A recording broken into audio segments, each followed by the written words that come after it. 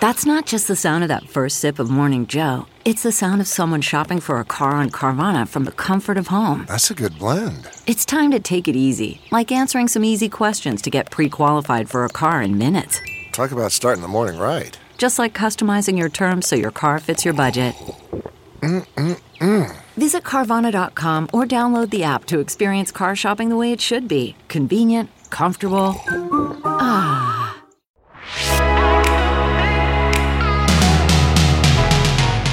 Hello, and welcome to Newsweek's Parting Shot, your dose of everything pop culture. I'm H. Alan Scott. Today I'll be chatting with Erika Alexander, who I fell in love with when she starred in Living Single as Maxine. Since then, she's appeared in a number of things, including the Oscar-winning film Get Out. But today we talked about her new documentary, The Big Payback, which follows the campaign for reparations of descendants of slaves in the United States. So go on, grab a snack, because I'll be right back.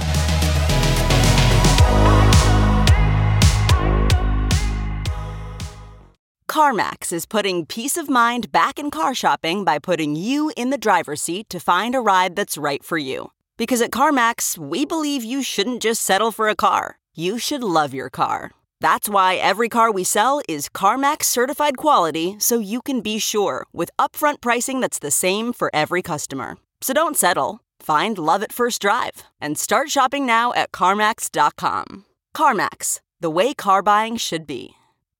This episode is brought to you by Philo. Do you love TV? Do you love saving money? Then Philo is your solution. Philo has shows, movies, and live TV for just $25 a month. You can even try it for free with their 7-day free trial. No contracts, no commitments, no hassles. Just a better way to watch TV. Never miss a minute of shows like the hit docuseries Where is Wendy Williams? Or classics such as Friends. If you can't get enough TV, then there's no better way to watch. Philo has more than 70 channels like BET, MTV, and AMC. And the best part? You can try it yourself with their 7-day free trial. Sign up today at philo.tv/poppods. That's philo.tv/poppods to get 50% off your first month. Full disclosure, I'm a fan of Erika Alexander. I just am. Like I said, Living Single is where that love started, but now it's fully cemented with her new documentary, The Big Payback. She co-directed the film with Whitney Dow, and it follows the movement for reparations for descendants of slaves in the United States. Specifically, it follows Robin Rue Simmons, a founder for the nonprofit First Repair, who successfully got reparations passed in Evanston, Illinois, the first time that happened anywhere in the United States. The film also follows the work of Texas Congresswoman Sheila Jackson Lee, who is leading the effort in Congress to pass legislation to fund a study into reparations. Erika and I talked about the sometimes complicated conversations around reparations, why she feels it's important, and how we can go about getting it done. But first, I had to tell her about my love of Living Single. I love it. And yes, I asked her about a reunion. You have to stay tuned for the answer to that question because you're going to be riveted. It should be cash payment. I think what they're offering us is an insult. How do you determine who's supposed to get it? Yeah, I don't think reparations for something that happened 150 years ago is a good idea. HR 40 is we're pushing very hard. There's been a lot of debate and discussion about the bill. This is a proposal for reparations for the institution of slavery. Yes. The institution of slavery has never gone away. Convict leasing. The oppression of voting. Poll taxes and racist GI bills.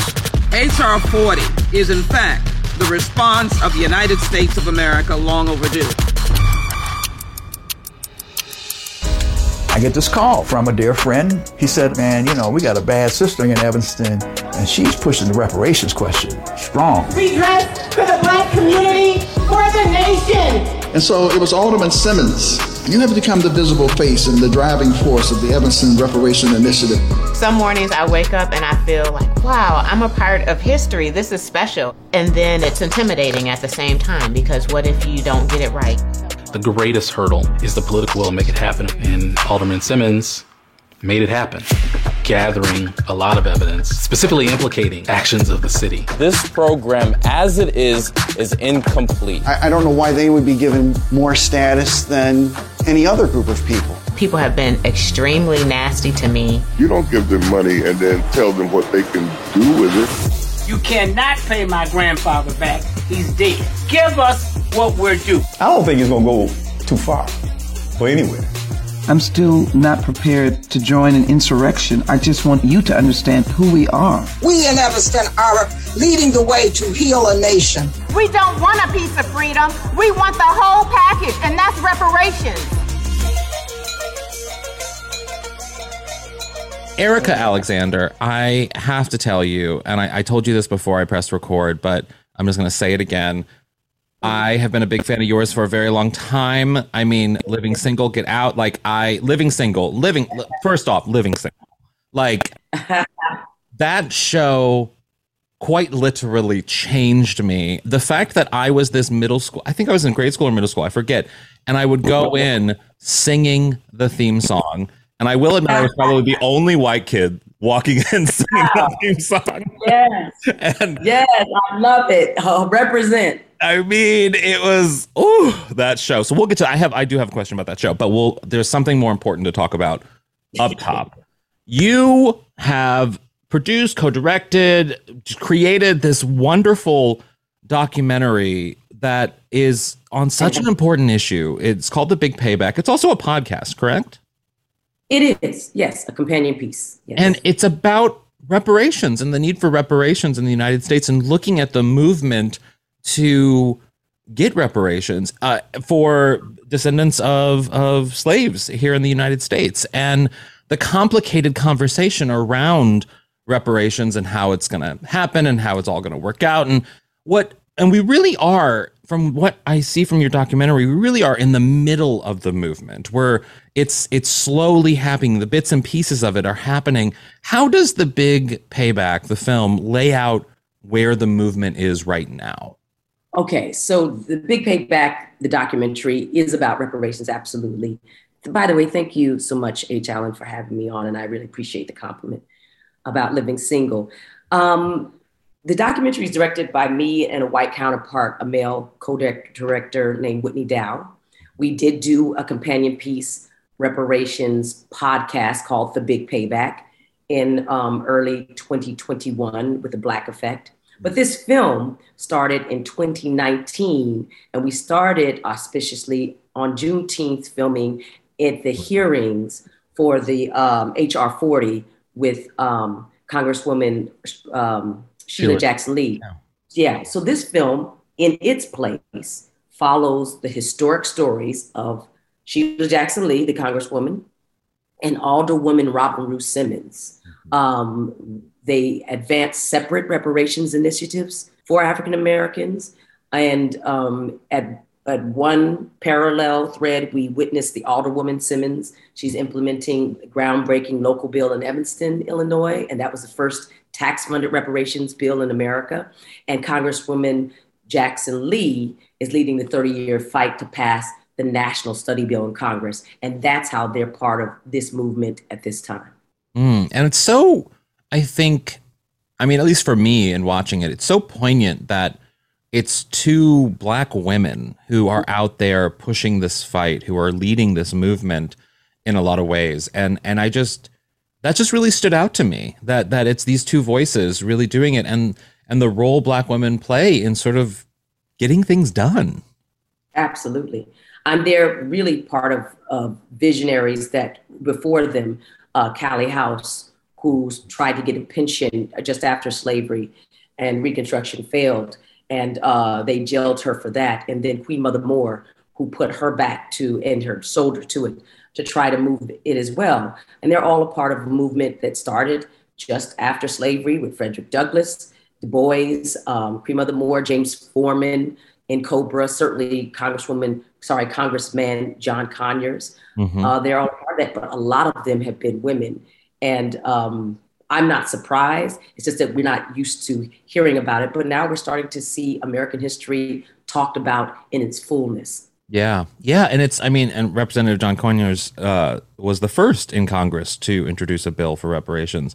And I think, I'm speaking from, I come from a middle class sort of suburban family in Missouri. And there's a lot that we were not taught in history class about the history of reparations in this country and the movement for reparations, both for African American descendants of slaves, but also that we've done forms of reparations in the past in the United States for Japanese Americans who were in internment camps, for getting money for Holocaust survivors from other countries that, you know, had done the horrors of the Holocaust, and so many other types of reparations. So why do you think that there is so much misunderstood about the need for reparations right now?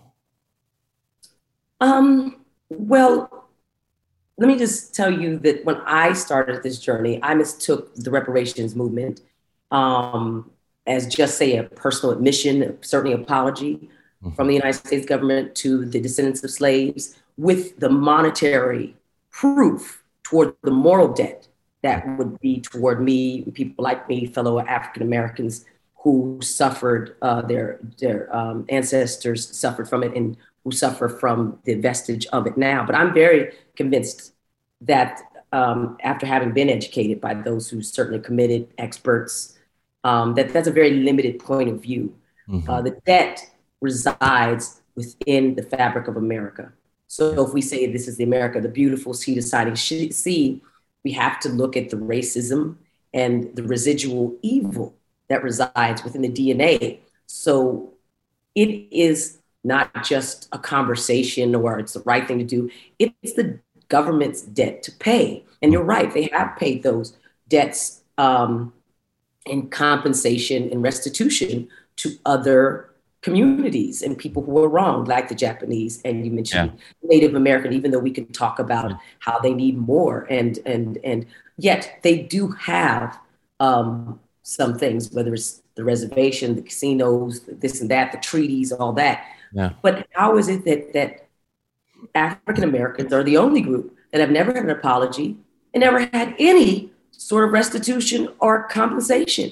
And it is mind-blowing because I think it burns at the core of what America is, that we cannot even go forward until we start to do it. I think it's karmic, that it must be done. And just the numbers. I mean, I'm a person who loves sort of like numbers and facts and sort of what you can look at. And you look at the impact that slavery and racism, but slavery specifically, has had on the United States. And you look at the levels of incarceration of Black Americans in this country, redlining, the policy of redlining, and what we were doing with housing loans, and so many different, numbers that show, oh, there is a disparity, and it's easy to point the connection between slavery and now, and what's happening now, and why there is such an imbalance in the numbers between incarceration rates, et cetera, et cetera. Then there's a whole list of things you could cite, and it's mind-blowing to me that it's sort of a shocking statement to say that why someone would be asking, why even the question would be, or the conversation would be started about reparations. I mean, it's almost like people are afraid to have the conversation about reparations, not even get it done, but have the actual conversation. Have you found that? Yes, that's exactly it, because HR 40 famously is just a study to look into reparations. It's not giving us reparations. It's just saying, let's look. And I asked Sheila Jackson Lee's office, she's got really great people working for her. I said, what is it? Why vote against the study? It seems like an easy thing to do. And because you have the full power and weight of Congress to go anywhere you want. And suddenly, if you start digging up things, you start going into vaults, you start saying we require these papers from banking institutions, financial, education institutions. It stirs up something that people don't want to see, but also can be held accountable for. So there's a real reason to have the pushback, because even looking into it means that the rot has to come out, and no one wants to be held. So I'm glad that the study is there, but to me, it's sad that they won't even let that go forward. Yeah, that is surprising to me. It's very surprising. And one of the things that in watching your film that I thought about, and that stood out to me, that they wouldn't even want to process the study. They wouldn't even want to try to get, just to even understand the issue. And, I'm a gay American, and one of the things that I recognized in 2004, when there was that whole movement to add marriage, or to define marriage between a man and a woman on state constitutions, and that was like a big part of the 2004 election. And over the years between 2004 and when the Supreme Court legalized marriage and made marriage equality possible, it really was corporate America that was putting the money out there saying, doing inclusion riders and doing inclusion and having same-sex partner benefits and doing the work that the federal government probably should have been doing.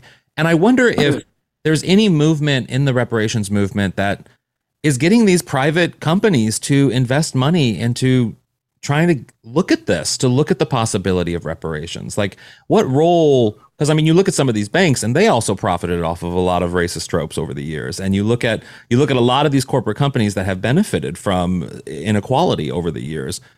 Is there any conversation around the role of corporate America in reparations?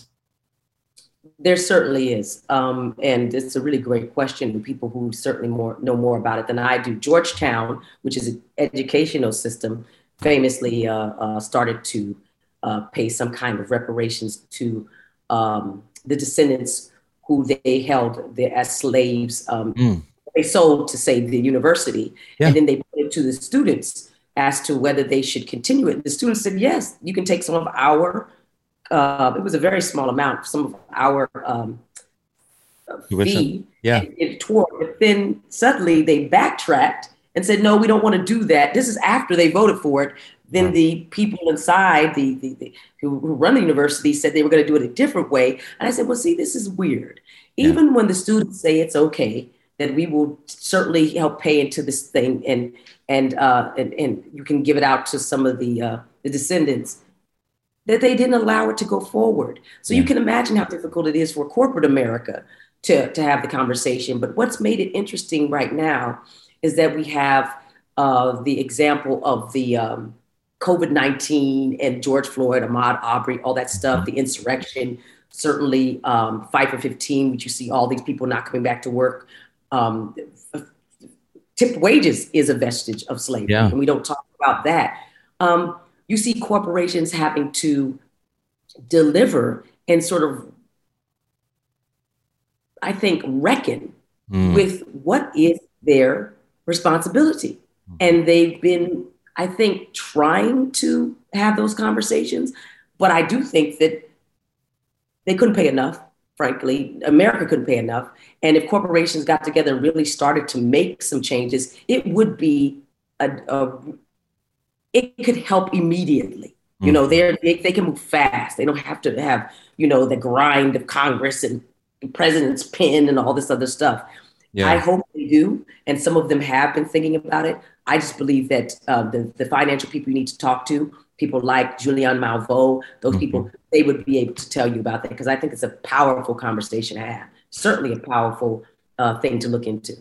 Definitely. And one of the things that I think, in my own opinion, and like what really irks me is that like I can go to Ancestry.com or any of those websites and put in my information and send off that like swab or whatever. And I'm going to be able to see my ancestors for thousands of years, likely, or hundreds of years. I'm not good at that. But you know what I mean? I'm going to have a lot of ancestors to go back to, dating back a very long time. And so many Black Americans don't have that. It stops at 1850, likely. And it's shocking to me that we, not even 1850, in some cases in the 20th century.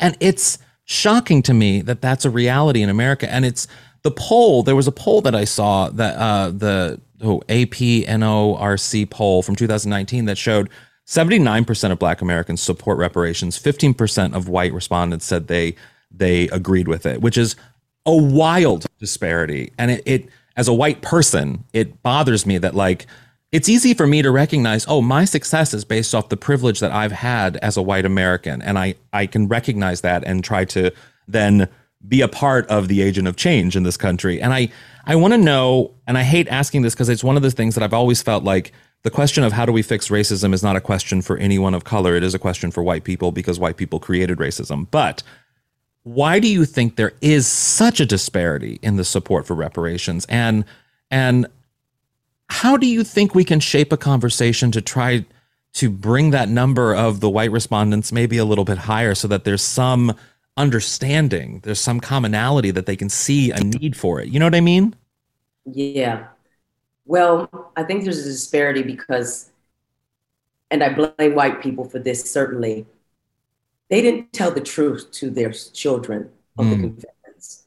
They allowed them to have a civil war and then reorient themselves back into a system and even put Jim Crow laws and all sorts of other things in to destabilize Black people who were not just homeless, stateless, for the next 100 years. Mm-hmm. And we are still fighting that because I think those insurrectionists still have that state of mind of Confederacy. Mm-hmm. I call, they say they're the party of Lincoln, the Republicans, and they're the Confederate Republicans, as far as I'm concerned. We have not been able to properly educate children, not just Black children, but the white children that need it the most, on how America was built. And more importantly, why the Civil War was fought and why the South lost, because they instantly after Lincoln's assassination just took them all back in and they started to rebuild America on this rotten core. Mm-hmm. So I think that's partly the problem. The other problem is that it's a capitalist system, and that capitalist system is built by white people. And they don't want African Americans free to not to own anything. So they did a very good job preventing the advancement or any implementation to anything to help them. We talk about the fact that they wouldn't fought in all those wars and didn't get the progress of the GI Bills and all the things that they would for sacrificing their lives, their livelihood, their bodies toward it. We're also dealing with the institutional Jim Crow laws, the white supremacy, all the terrorism, the lynching, the outright stealing of land. Just this past week, they gave back a beachfront in Los Angeles, Jones Beach, for family. But that's nothing compared to how much land was stolen from Black people. The biggest thing that was stolen from Black people, the white people have, is their culture. They're linked to the culture. You're talking about the Ancestry.com and their names. We all have these Scottish and Irish names and British names. And it seems also normal to us until you meet somebody named Idris Elba, or Daniel Kaluuya, these new names. And we're like, what's your name? We are the orphans of the world inside of this great diaspora who their name sounds foreign to us. Yeah. And so we're dealing with all of that. So I think if you really think about the great advancement of Black people, whatever that was destroyed, and that's why the Great Migration from the South, into the North took place, and trying to get out from the immoral white boot that targeted the destruction, oppression, and all the things toward enslaved people, but then just took a different form in the North. We've got a real problem, and that there is a real reason why white people don't want to look at that, because it upsets their entire sense of themselves. Yeah. And yet it must happen for them to be the great American. Yeah. And also I started in comedy, and one of the things that I've always said is like, it's okay to be uncomfortable. It's sometimes okay to be uncomfortable and to have, because to me, that's what comedy always starts from, is, that uncomfortable moment of misconnection, and you try to form it in your brain and jokes come out. And for me, it's the same with this conversation in a lot of ways, that like, it's okay to be uncomfortable in having this conversation, because and for everyone to understand that it can be uncomfortable, even for, white Americans to be in a space where they can have these uncomfortable conversations, but then also for Black Americans to understand that, like, there are some good people who want to have conversations, but it is uncomfortable. And to be able to come together and have that. I remember when I was a kid, like I said, I'm from Missouri, and I was a foreign exchange student. This was the first moment I realized that things were, excuse my French, but completely f***ed up. And they took this group of, because we did this thing where, like, I went over to Germany for a bit, and then the German kids came over to the US for a bit, and we went to Branson, Missouri. And I love Dolly Parton, but this is awkward. She owns this thing called Dixie Stampede, and it's like a medieval knights type dinner theater show thing. You know what I mean? And in essence of the show is the North and the South fight against each other in a sort of a dinner theater type show. And it was I didn't even question it, because it was just sort of like what I saw in Missouri, and it was just sort of like something that I saw. I never made any of the connections, even though I knew history. I never made any of the connections. And then it was the German kids who were all shocked that this was happening, because to them, they were like, we would never do a Nazi reenactment of the Nazis fighting the Americans. Like, this is insane what you guys are doing. And it really woke me up to realizing, oh my God, like I said, this is f***ed up. And that was for me, my first sort of like opening to, oh, there's other stuff we need to be looking at. I need to be having a different conversation about this. I need to be talking to different people and doing different things. And I think The Big Payback is that moment, is a film that people should watch and listen to the podcast too, which is a great accompaniment, because I listened to it the other day driving back from San Diego. And it's such a poignant film that I think will hopefully get people to realize, oh my God, like I said, this is f***ed up. And it's a really great film, and you did a great job on it, Erika. I have to tell you that. I appreciate that. And, and a lot of the muscle goes to Whitney Dow and our team, who really pushed through the COVID thing.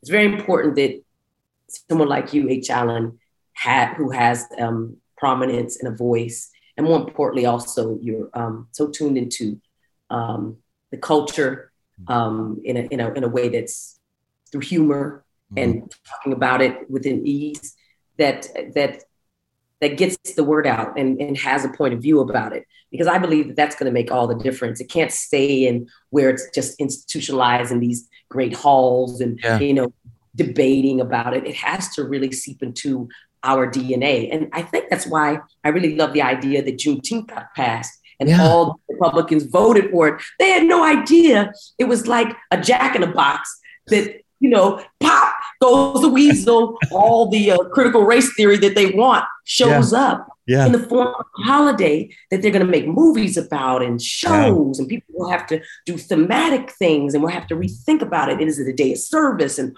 what's it about? Because if they will not teach the children of any race, especially of the white race, the Aryan race that continues to hold power over so many people, about the very sordid but complicated legacy of America, then we have to smuggle it in.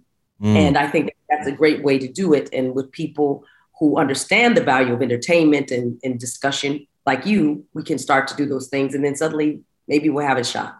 Yeah. It's a great conversation starter. And I think it's a conversation.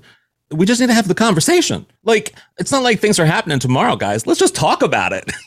Like, it's okay to just talk about it and maybe pass like a little study that looks into like, oh, how can we do this? Is it even possible? How would we go about this? Like, it's just, how many educators would just be itching at the opportunity to be on that study just to like do that work? It's just, it's an exciting thing that I think is needed. But I do have to ask you, because I don't want to keep you too long.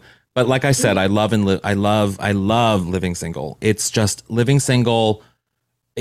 I'm a big fan of the Golden Girls, and I always say that Living Single is what the Golden Girls would be if it was like shot 20 years before the Golden Girls were that age. You know what I mean? Like, it's the companion show to the Golden Girls. It really is. It really is. It really is. And I know that my character is Sophia. So and that was my favorite character on there. And, I love Maud. We love Golden Girls. Do you think that there will ever be a reunion of you guys on Living Single? I need it personally in my life. If I had money, I would just pay y'all to do it. Do you think it would ever happen?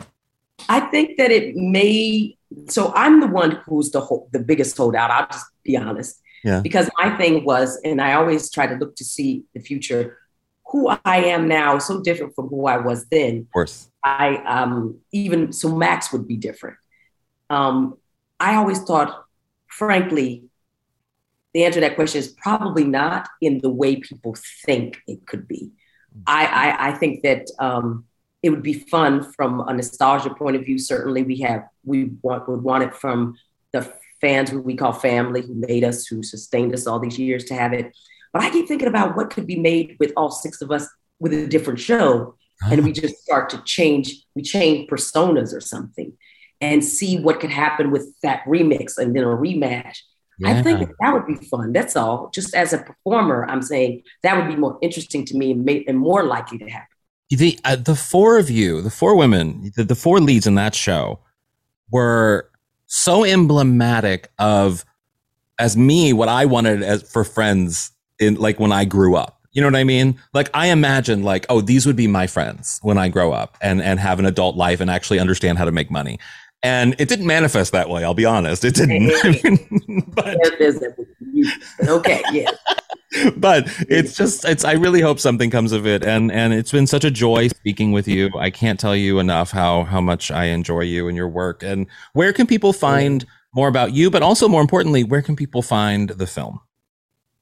Sure. So we're working on getting a distribution partner with the film, The Big Payback. So stay tuned on that. We will be out there on a streaming and other platform. We will have a huge impact campaign, which actually already started. We did the Tribeca Film Festival that did the screenings and we launched there, but we also did a big screening at the Apollo. And we had over 350 people come on Juneteenth and a partnership with Ben & Jerry's.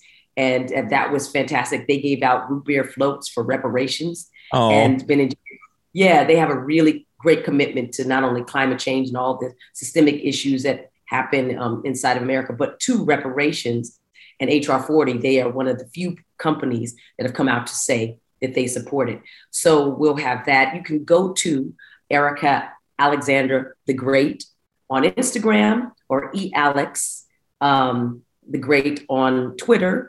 To find out more. Color Farm Media is my company. Please sign up at www.colorfarmmedia.com. Join us, and we will send out things about what we're doing in the impact space, but also about where it's going to land. And why is this important? Because we're going to start some debates going across America, doing Buckley Baldwin debates on reparations. That's our goal, is to start that. You flip a coin and you might have the University of blah, blah, blah, pitchy, I guess debating in HBCU, but HBCU is be against it and they'll be for it. We can take that data and that analysis and give it to Congress and see what we can do to help the young people gain more of an understanding of it, but also to do something exciting and fun. Wonderful. Well, thank you so much, Erika. I really appreciate you taking the time to do this.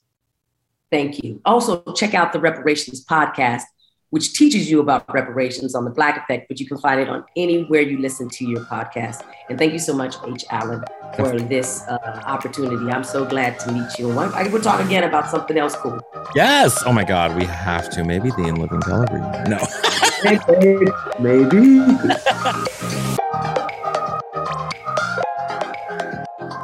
What a force Erika is. And please join me in begging for a Living Single reunion. I mean, I probably sing the theme song once a month. You know, we are living single. Ooh, in a 90s kind of world. I'll stop. I'm stopping.